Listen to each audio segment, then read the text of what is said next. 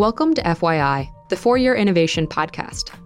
This show offers an intellectual discussion on technologically enabled disruption, because investing in innovation starts with understanding it. To learn more, visit arc-invest.com. ARK Invest is a registered investment advisor focused on investing in disruptive innovation. This podcast is for informational purposes only and should not be relied upon as a basis for investment decisions. It does not constitute, either explicitly or implicitly, any provision of services or products by ARK. All statements made regarding companies or securities are strictly beliefs and points of view held by ARK or podcast guests and are not endorsements or recommendations by ARK to buy, sell, or hold any security. Clients of ARK Investment Management may maintain positions in the securities discussed in this podcast. All right, I'm Will Summerlin. I cover AI and software at ARK Invest, and I'm joined today by Alex Wang at Scale AI. So just to start off, Alex, do you want to just briefly explain what Scale AI does? Yeah, first of all, thanks so much for having me on the podcast. Really excited to be on here. I listened to a podcast about gene editing, which was very, very interesting, and I learned a lot. So at Scale, we build AI infrastructure and products for every organization in the world to be able to utilize AI technology. So we do this for everywhere from large automotive companies, people building self-driving cars, all the way to the government. So we work very closely with the US government, the US Department of Defense, to large insurance companies, to large e-commerce companies. So nearly every company we think should have the capabilities of artificial intelligence in their toolkit, and we want to be the ones to provide that. Makes sense. And maybe you could back up a little bit and just talk about the origin story and why you started Scale. What was the initial problem you were trying to solve? Yeah, so I was studying AI and machine learning at MIT before Scale, and I was actually really inspired by the technology because it was this clearly very powerful technology that sort of had this potential that, from a science fiction perspective, I guess, was very appealing and alluring. So I wanted to build a side project. I wanted to build a camera inside my refrigerator that would tell me when my roommates were stealing my food. And I worked on that application for all of a few weeks before sort of hitting this major roadblock around getting enough data to be able to build this algorithm to be able to detect when my roommates were stealing my food. And I kind of realized that this wasn't going to be a problem that, just I face, but it was going to be a problem that, nearly anyone who wanted to build a product using artificial intelligence was going to face around building data sets, getting the right data, and continuing to improve those data sets to build incredible AI. So built Scale to solve that problem, and really with the view that, if you solve the sort of data problems and the data foundations of AI, that's going to actually enable, almost everyone in the world to be able to build great AI and sort of transform their businesses. And when you started, I presume that a lot of the sort of labeling services that you were doing were manual. You had humans sort of curating data sets. How has that evolved over time? Is it still predominantly done by humans, or are you starting to introduce more technology into the loop? Yeah, definitely. So to your point, if you look, in the early days of AI, a lot of this sort of data work was done entirely manually. So ImageNet, which was this data set produced by Professor Fei-Fei Li, who is a professor at Stanford, she worked with her lab to produce this data set ImageNet back, I think, in 2007 or 2008. And that really, most people would say that was sort of the beginning of the modern age of AI or the modern age of deep learning, because it was sort of the first large-scale image data set that was labeled and ever existed. One of the things that she'll say is between creating ImageNet and a decade after ImageNet, so let's call it like 2017, 2018, the act of getting data sets was still just as awful. Nothing had changed. All these other things had changed around her. Our computer chips had gotten way faster, the code gotten way better, all the algorithms had gotten way better, but the process of preparing data sets and data for machine learning was just as awful. So our goal at Scale was to really totally bend the curve of that. And how do we, one of the things that we talk about is the Moore's law for data. How do we enable a Moore's law-like curve for data for machine learning, where every year or every 2 years, it's 2x more efficient or meaningfully more efficient, exponentially more efficient to get data for machine learning applications. And we've been able to actually play that out and live that. So, Scale started in 2016, and, every year, every 2 years since the start of Scale, we've been able to meaningfully improve the efficiency of the algorithms by automating more of the process, building better tools, creating better systems to identify what really needs human attention versus what doesn't. And so we've driven basically these sort of like exponential gains in the efficiency of the overall system of producing data for machine learning algorithms through great technology. Makes sense. And it's kind of a crazy concept to have a data research scientist, PhD, who's probably making $1 million a year at a big tech company, spends a disproportionate amount of their time trying to curate data. So it seems like a low-hanging fruit. I'm just curious, like, practically, how do you introduce more automation or more technology into that process? How do you go from a sort of a system where you literally have humans looking at an image saying, that's a banana, to, a system where a lot of that is done by software and you only point human in when necessary? It's moving towards a paradigm that I think is, generally speaking, a paradigm for the future, which is instead of humans kind of being the author and editor, you sort of have automated systems, AI in general, that is sort of the author and humans are the editor. And that's sort of the general paradigm that you shift into where, the first pass or as much of the work as possible is done automatically, but you also flag, where are the spots where the algorithm may have made mistakes. And then you have humans sort of look at those, flag those, and sort of resolve those kinds of issues. And I think this general paradigm of AI authors, human editors is one that we're going to see all over the place. I think with GPT-3-like systems, you're starting to see that in writing or in copywriting or, all these kinds of applications where, people will use AI to inspire them and create a huge amount of content that they then go in and sort of like make sure it fits a proper narrative or is to their style. I think we're going to see it in imagery with all these like image generation systems like DALL-E. Humans are going to initially create an image, and then we're probably going to edit the output of DALL-E to sort of like suit whatever application we need. It's pretty clear that this is going to be how humanity interacts with AI overall in the coming decades as a sort of editors and taste makers on top of content that AI produces. Looking forward, if we say 5-7 years in the future, AI system, GPT-3, whatever the GPT-3 is, and 5, GPT-7 or 8 or whatever it ends up being, is sort of at or beyond human levels of performance across a variety of tasks and domains. Do you think AI will start to automate human work and displace humans? Or do you think that the best AI systems will have a human in the loop? I believe very strongly in the human in the loop sort of path or the human in the loop route. Another way to put this, there's this great article by this professor at another different professor at Stanford. This was by an economist named Eric Bernolfson called The Turing Trap. So I think that because of the way that, Turing initially constructed the Turing test, which is, I think he originally called it the imitation game, actually, where you're sort of trying to produce these AI systems that imitated humans. It sort of almost implicitly created this sort of belief that we're going to have AIs that replace humans rather than what I think is more likely to be the case, more technologically feasible, as well as sort of more productive and sort of better for humanity, which is augmentive AI. So how do you have humans use AI as a tool or work together with AI to basically produce even better and greater things? Another way to think about this is I think AI is market enabling rather than sort of just a cost takeout. That's sort of maybe the more business framing of this, where I think using the capabilities that we have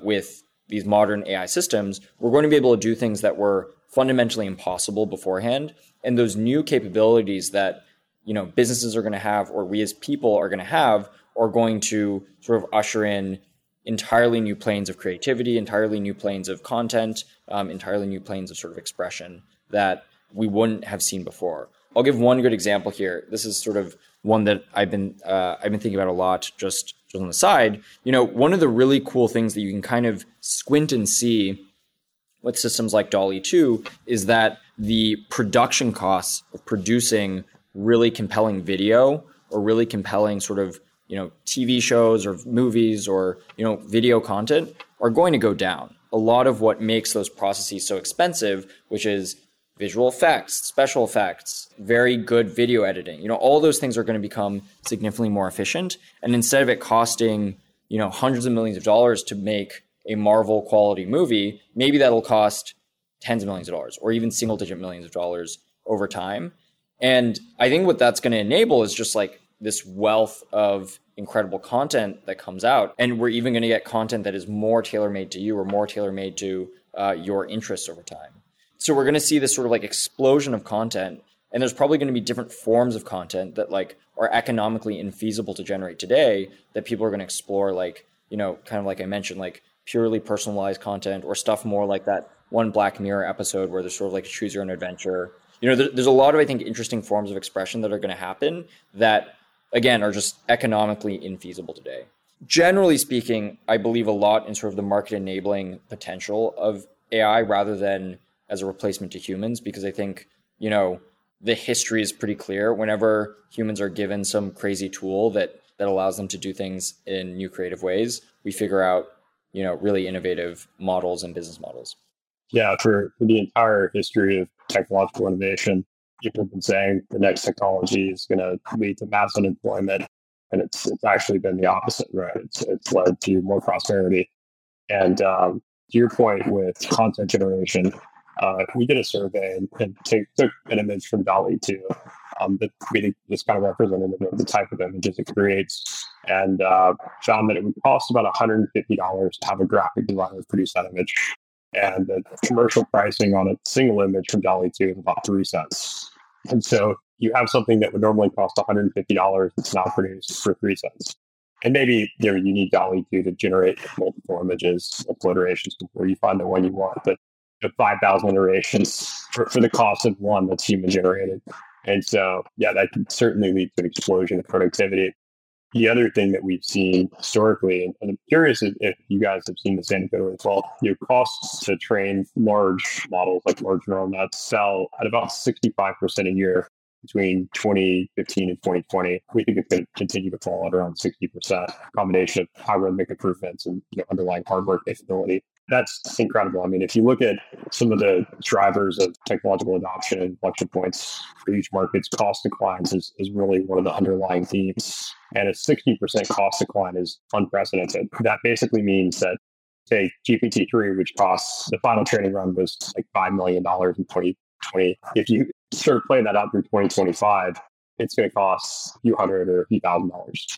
And so it's just an insane level of cost decline, which unlocks all this capability. And dollar for dollar, if you assume that sort of performance scales linearly with compute input, a dollar of input equals 1 unit of performance today. That's 2.5 the next year, and that continues to compound at 2.5 every year. And so it'll be this sort of explosion of capability. I'm curious if you guys are seeing similar cost declines in any of the work that you're doing with sort of neural nets or large models. Yeah, for sure. It's actually, to your point, it's totally incredible. I think because we're fundamentally so early in the sort of study of artificial intelligence and sort of the study of deep learning that we're able to see just dramatic improvements that are, again, as you mentioned, unprecedented in any other field. My parents are both physicists. There are not 65% year-over-year gains in the realm of physics today. It's absolutely amazing. And I think that in our context, what we see where we're applying artificial intelligence to a lot of practical problems within businesses and other organizations, whether it's applying it to satellite imagery to drive greater understanding of the world or applying it to understanding website behavior. So for e-commerce companies to be able to sell more products more efficiently, or whether it's sort of working with autonomous vehicle companies and being able to process the sort of massive amounts of data that they receive.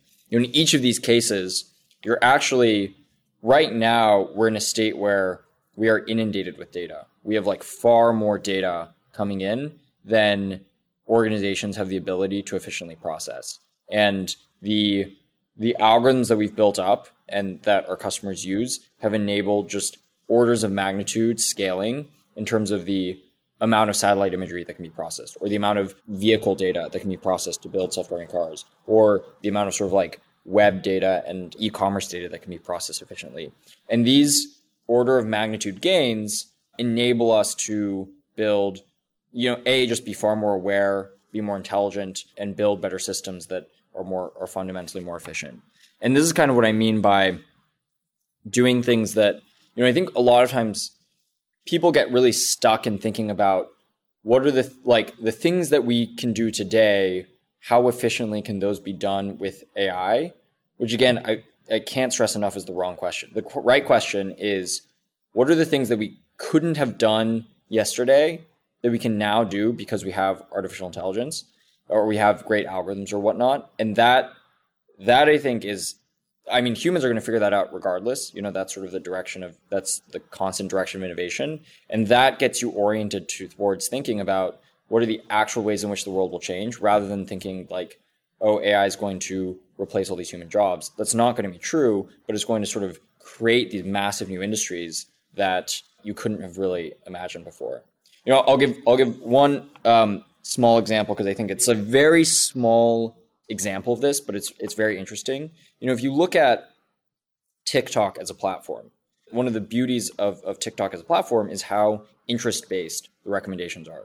When I'm scrolling TikTok, or when anyone's scrolling TikTok, the content that they see, they don't know any of the people who are producing that content. A lot of the people who are producing content on TikTok who go big, they're very random people all around the world. So you don't know them, you don't have any connection to them, but they're producing content that's very relevant for you, and it makes it this incredible experience. That was powered through breakthroughs in artificial intelligence and machine learning, because all of a sudden you had algorithms that could actually understand what the content was about and match that up with sort of the right viewers.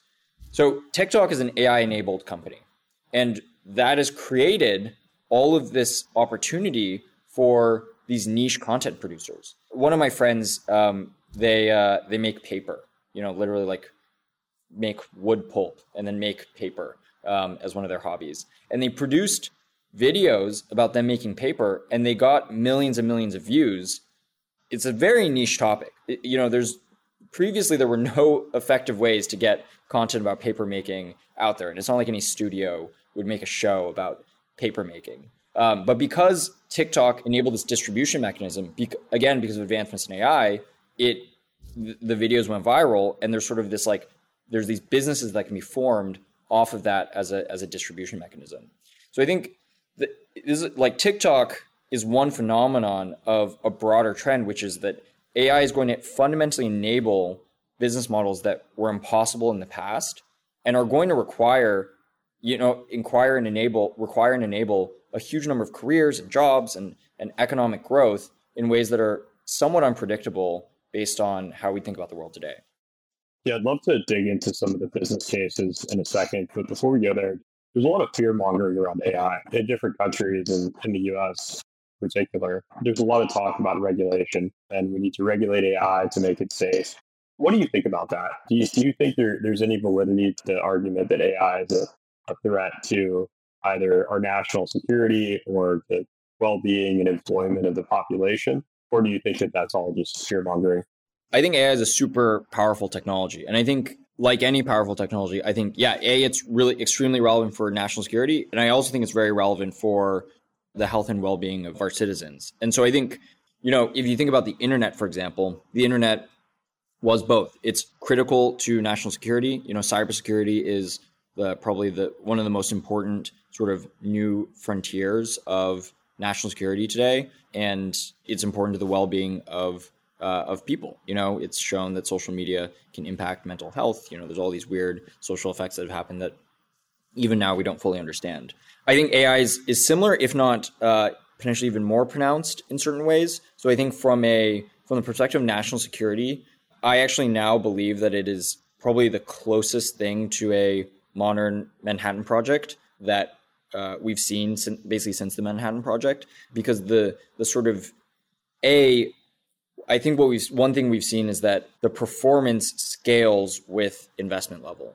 And so, that lends itself to these kinds of game theoretical situations at a geopolitical level where companies need to invest dramatically or have the ability to invest dramatically into AI capability. And that's going to result in having a leg up our near peer competitors. So I think there's going to be some form of AI race. I think that's, it's happening already. It's unavoidable. And I think that it is one of the most critical technologies for the next 20 years of sort of geopolitical stability that exists. And I think we have to embrace that as a technological community and as a national security community to properly gauge and understand the risks and opportunities that the technology presents.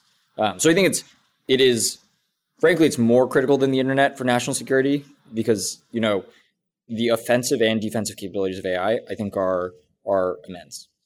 Then I think if you think about sort of regulation from a well-being of citizens perspective, I think that actually hinges a little bit on the business models that form from AI being an enabling technology. So again, draw the analogy to the internet. Two very different business models on the internet. One is e-commerce.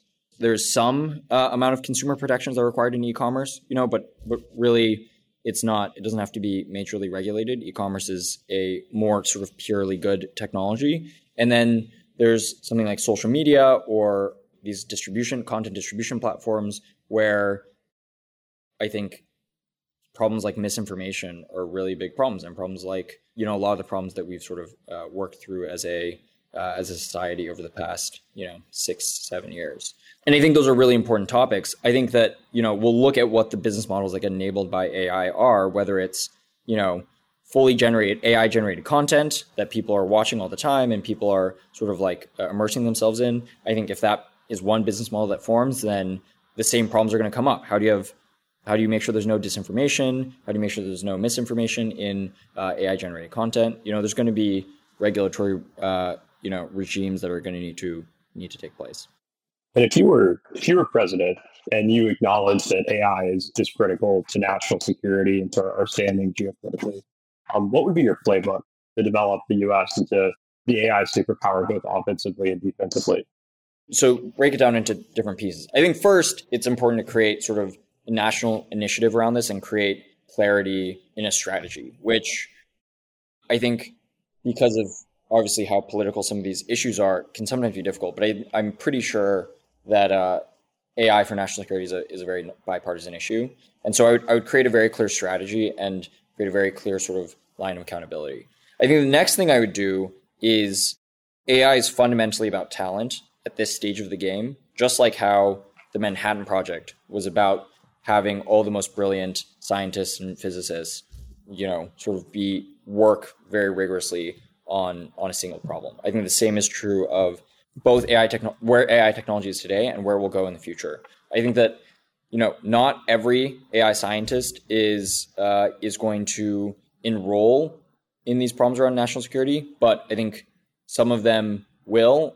Like some of them, I think, understand the magnitude of these issues and will enroll and care about these problems. And so I think there needs to be some mechanism by which we can utilize the incredible human capital and the incredible talent that we have in the United States and enroll them in some of these in these critical national security challenges. And then I would invest. AI at the end of the day comes down to mixing three things together. You mix an algorithm with a bunch of compute and a bunch of data. And we need to build the right kinds of data centers as a country to be able to relevantly compete. We need to be able to have the right platforms to get the data that's necessary to be able to compete. And we have to utilize the algorithms and make sure we're continuing research on those algorithms as a country. And I think that if you can do those things and you align those to the use cases, both offensive and defensive, that are most relevant, I think you can create a pretty formidable program. And you guys obviously work in different parts of the military in different ways. Do you think that the senior leaders of military and even at political levels, Congress, do you think that there's recognition of the importance of AI, or do you think people are still trying to fully comprehend and understand how important it is from a geopolitical standpoint?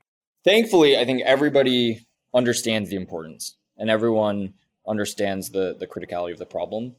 I think if you look at what's been happening in Ukraine and Russia, where the confluence of world-class intelligence plus, relatively cheap hardware plus sort of heroes, Ukrainian heroes, that mix of capabilities has proven to be a pretty formidable opponent to one of the greater military powers in the world, in Russia. And so I think that along with this sort of like very steep incline of capabilities that AI has been demonstrating, I think makes it clear to almost everyone that AI is really, really critical. I think what's missing is sort of almost exactly what I just talked through, is like what's clarity around the plan and what are we willing to sort of sacrifice to make sure that plan succeeds. And I think that one of the biggest gaps, which, still is the case, and I hope it stops becoming the case, is sort of this massive gulf between Silicon Valley and technologists and folks in DC.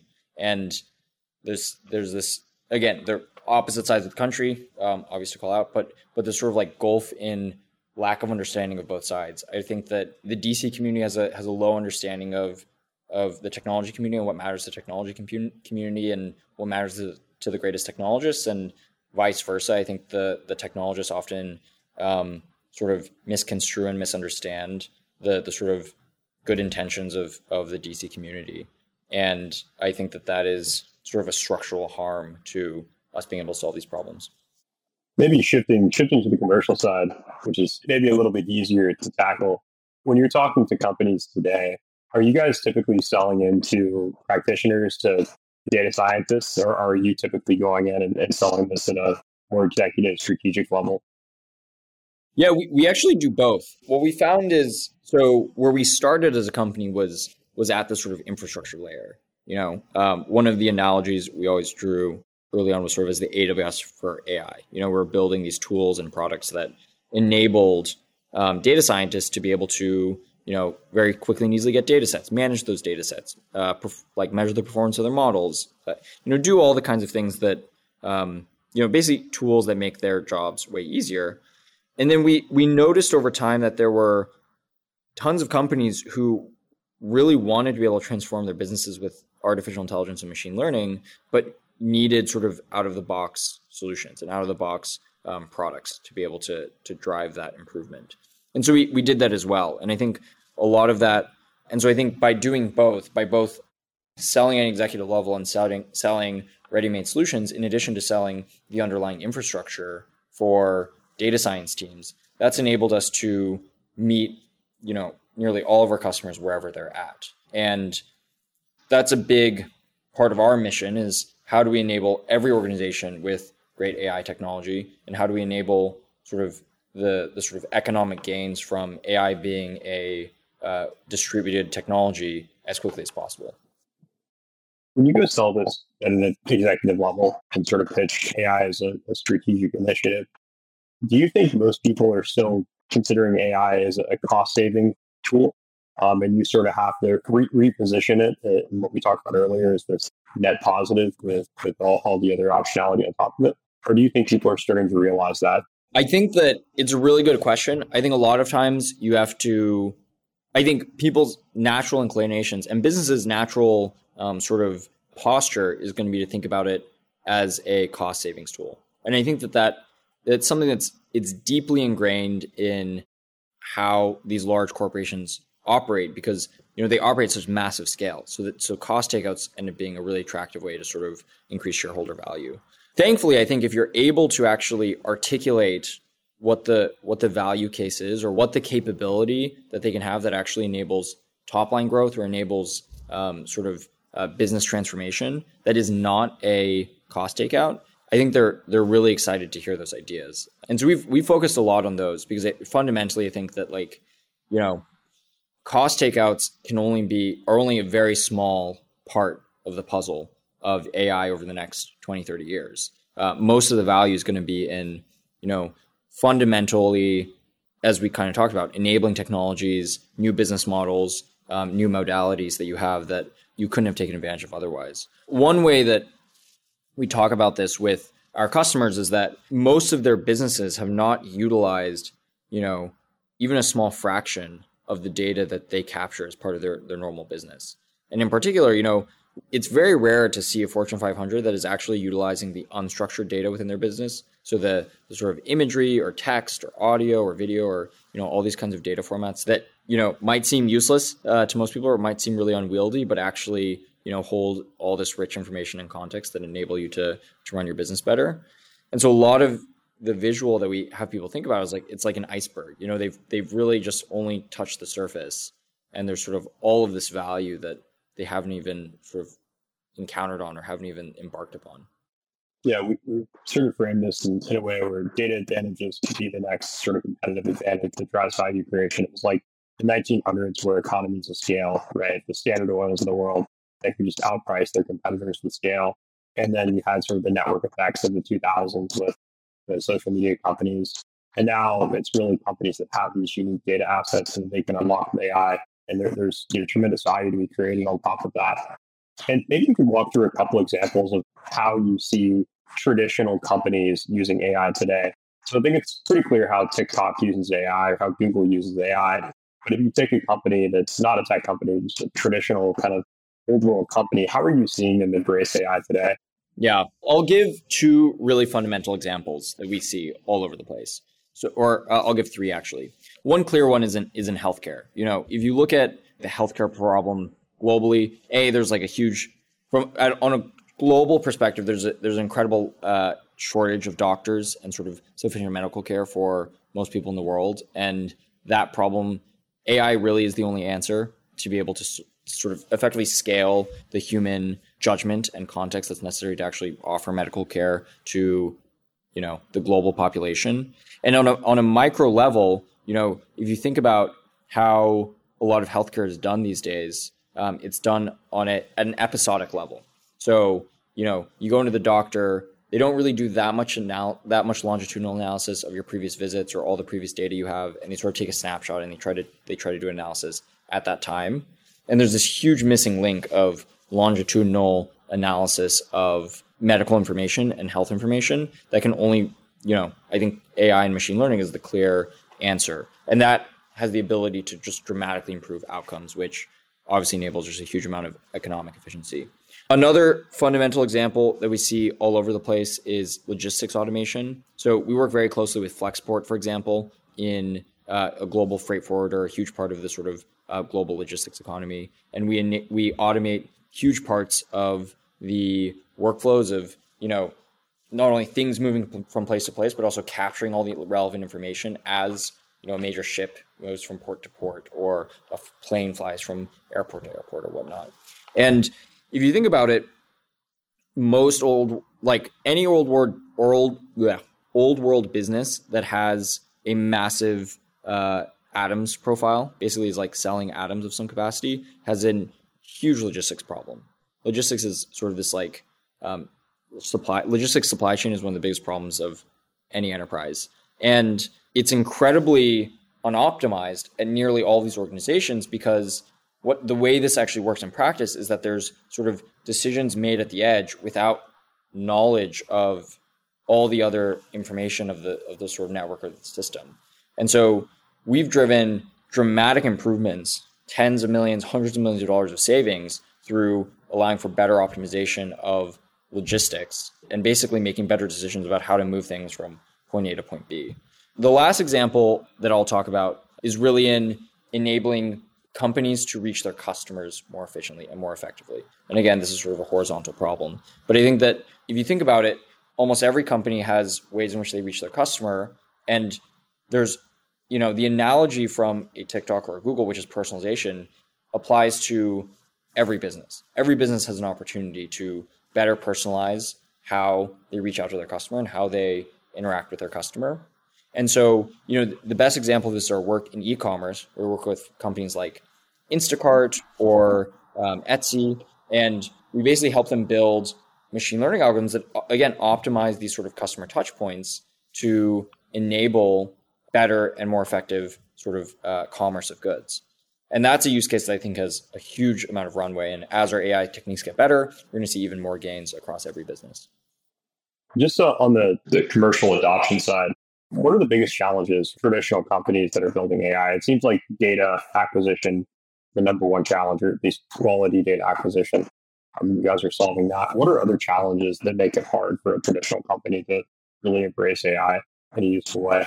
Yeah, I think data is a huge challenge. I think that you go to almost any company, and they have just a very siloed, fragmented data portfolio. Different parts of the business have different databases. Those databases don't talk to each other. They're not in the same schema. There's this incredible amount of fragmentation that prevents any of the sort of data economies of scale that you actually need to build proper machine learning. So data, in a word, is sort of like this big hairy problem across almost every enterprise. The second really is actually problem identification. I think that most enterprises kind of have this experience where they've tried to do some science projects with artificial intelligence. They've maybe worked with some companies that have tried to do some pilot projects around AI, and it hasn't really lived up to the hype. And it's sort of this confusing thing because, we can see how impactful AI is to the big tech companies out there.